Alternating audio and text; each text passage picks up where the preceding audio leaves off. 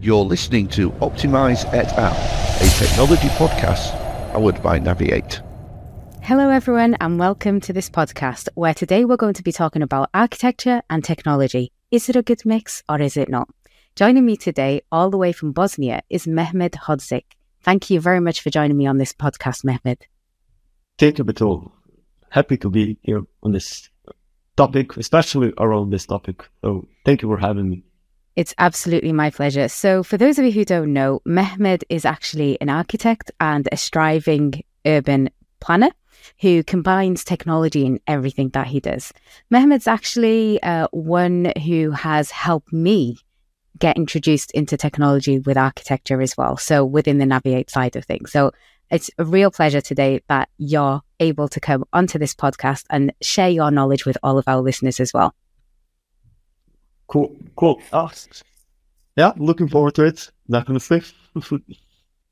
Brilliant. Perfect. Okay, so architecture and technology, we're going to be talking about, if they're a good mix, we're going to be looking at how to think about, what we're going to be doing in the future, etc.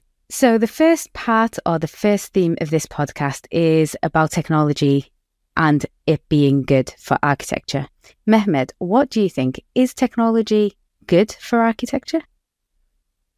Yeah, that's a quite interesting question at all. And I can say that every coin has two sides, right? So does the impact of technology on architecture as well? So now I think this is a subjective question to be answered because for some it is and will do wonders. And for some, the impact will be negatively perceived depending on different conditions. But let's try to focus on the good sides first. So first of all, technology provided architects with powerful tools which will allow them to explore various and innovative design options, analyze complex data, improve the overall efficiency of the design process.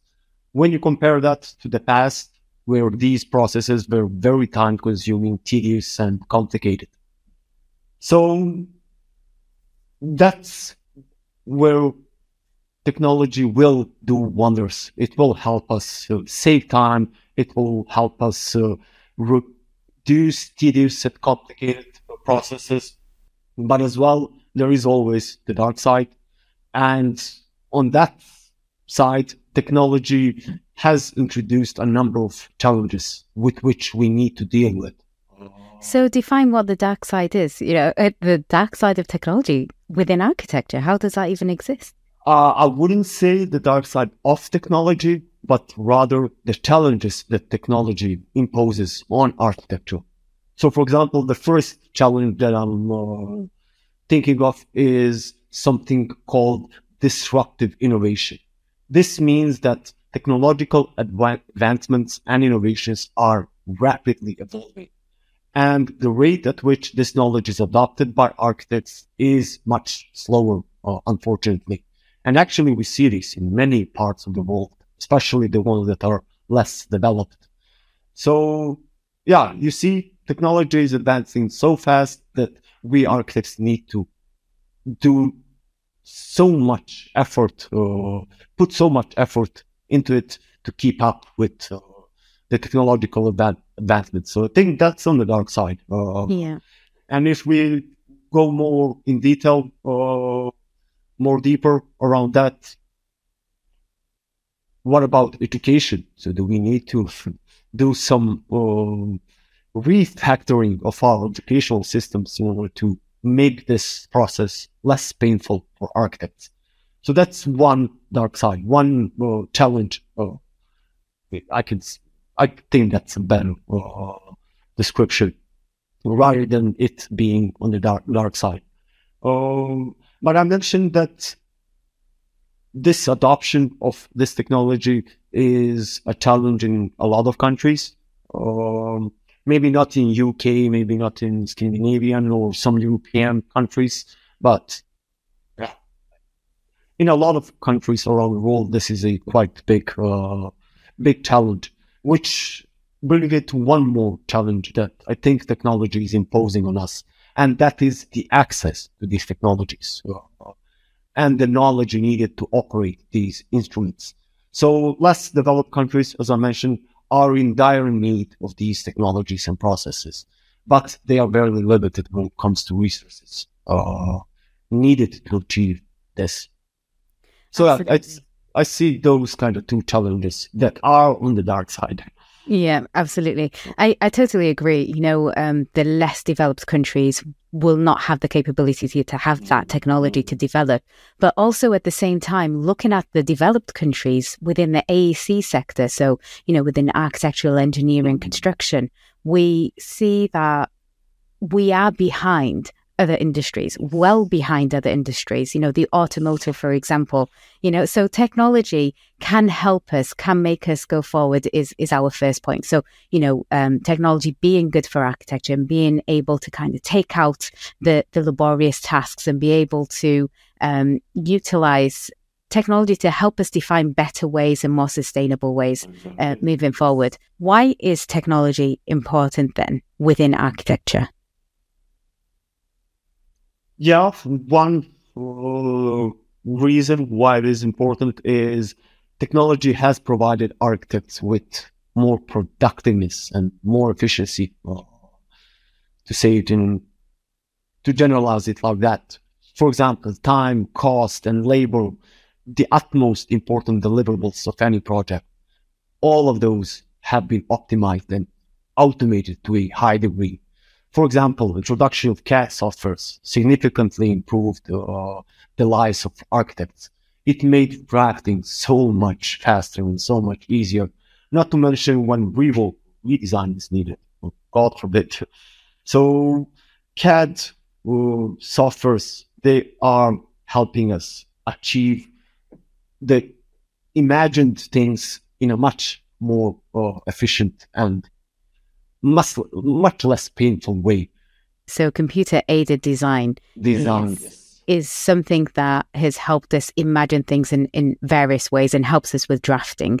Okay, but how would you say then, this technology, how would you say it's used within practice at the moment? Many different ways. Well, let's say first, the most obvious way is in design and modeling. Since 1957, computer-aided design softwares allowed architects to create precise digital representation of buildings. And it facilitated the exploration of different design options. It helped them generate 2D and 3D drawings. Building information modeling goes a step further by creating intelligent 3D models that incorporating information about the building components, materials, and systems. What else is there? Visualization and rendering. Technology enabled architects to visualize and present their designs through high-quality renderings, animations, virtual reality. This all helped stakeholders, clients, and design teams understand better and experience the proposed design in a much better way than before, and maybe even more importantly, before the actual construction. We all have the possibility to experience our idea, our designs before we actually build anything. I think that's the key. That's the key, exactly. That's the key before construction, which is, the visualization that a client gets, the owner of the building, what am I going to get? How is that going to feel? What is that going to look like? Because if you think about it, before everything was flat, everything was 2D. And they didn't understand 2D drawings. They couldn't understand that. Clients, building owners, they couldn't understand most of those flat drawings. Sorry for interrupting, but you were on the right track. But yes, good to know. Good to know. So in terms of technology being used within architecture, we've got the visualization side. We have the side where we're designing in a computer format. But would you say that we have lost the skills of hand drawing, for example? I would say yes, definitely. We lost the skills of hand drawings. I remember when we talked a couple of weeks ago, exactly around this topic. A while ago, I started hand drawing again, and it was so hard to get into it again. But what I'm trying to say is that that skill is dying. And which is a shame. It's a shame. It's a shame. It's a shame. And a couple of days ago, when I was doing some research, I came across a blog post around the gadgets that architects can use to help them design better. And one of them was digital sketchbook. And I was so amazed to see how that digital sketchbook, it's like a notepad, or it's like a touchpad, but you have a pen that you can use and draw almost exactly like on a paper. So the ones who don't want to give up hand drawing, they have the appropriate tools, digital tools that they can use.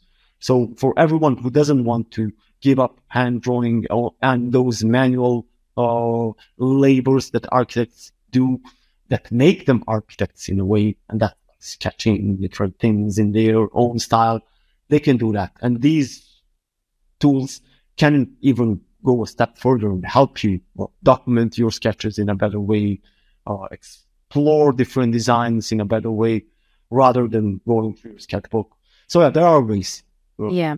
And there's also ways to digitalize. So, you know, having the pen, having the tablet and kind of drawing, there are ways to digitalize that sketch to then form and then become part of the building. And so nothing is aborted, nothing is left behind because you're still using that. Whereas with paper and pen, although you get that physical feel, and as close as what we try to get with a pen and a tablet, you get that physical kind of feeling with the piece of paper. I don't know. It's almost like because it's natural. It's coming from a tree, isn't it? You know, it's nature. It's the way I can describe it. But you know, taking that digital form of someone's sketch, or maybe someone who's not willing to learn technology but is able to work with something like this, transforming that into a building or into a 3D visual of that, which then can go into 4D, 5D, etc. That is crucial nowadays because we're trying to become more sustainable. We're trying to save the planet. We're trying not to cut down the trees and use it as paper. You know, so working with all of this, have you seen friction within the industry to kind of move forward in this? Or do you think that the industry at the moment are willing to go this forward or to take the next step? I think when it comes to architects, and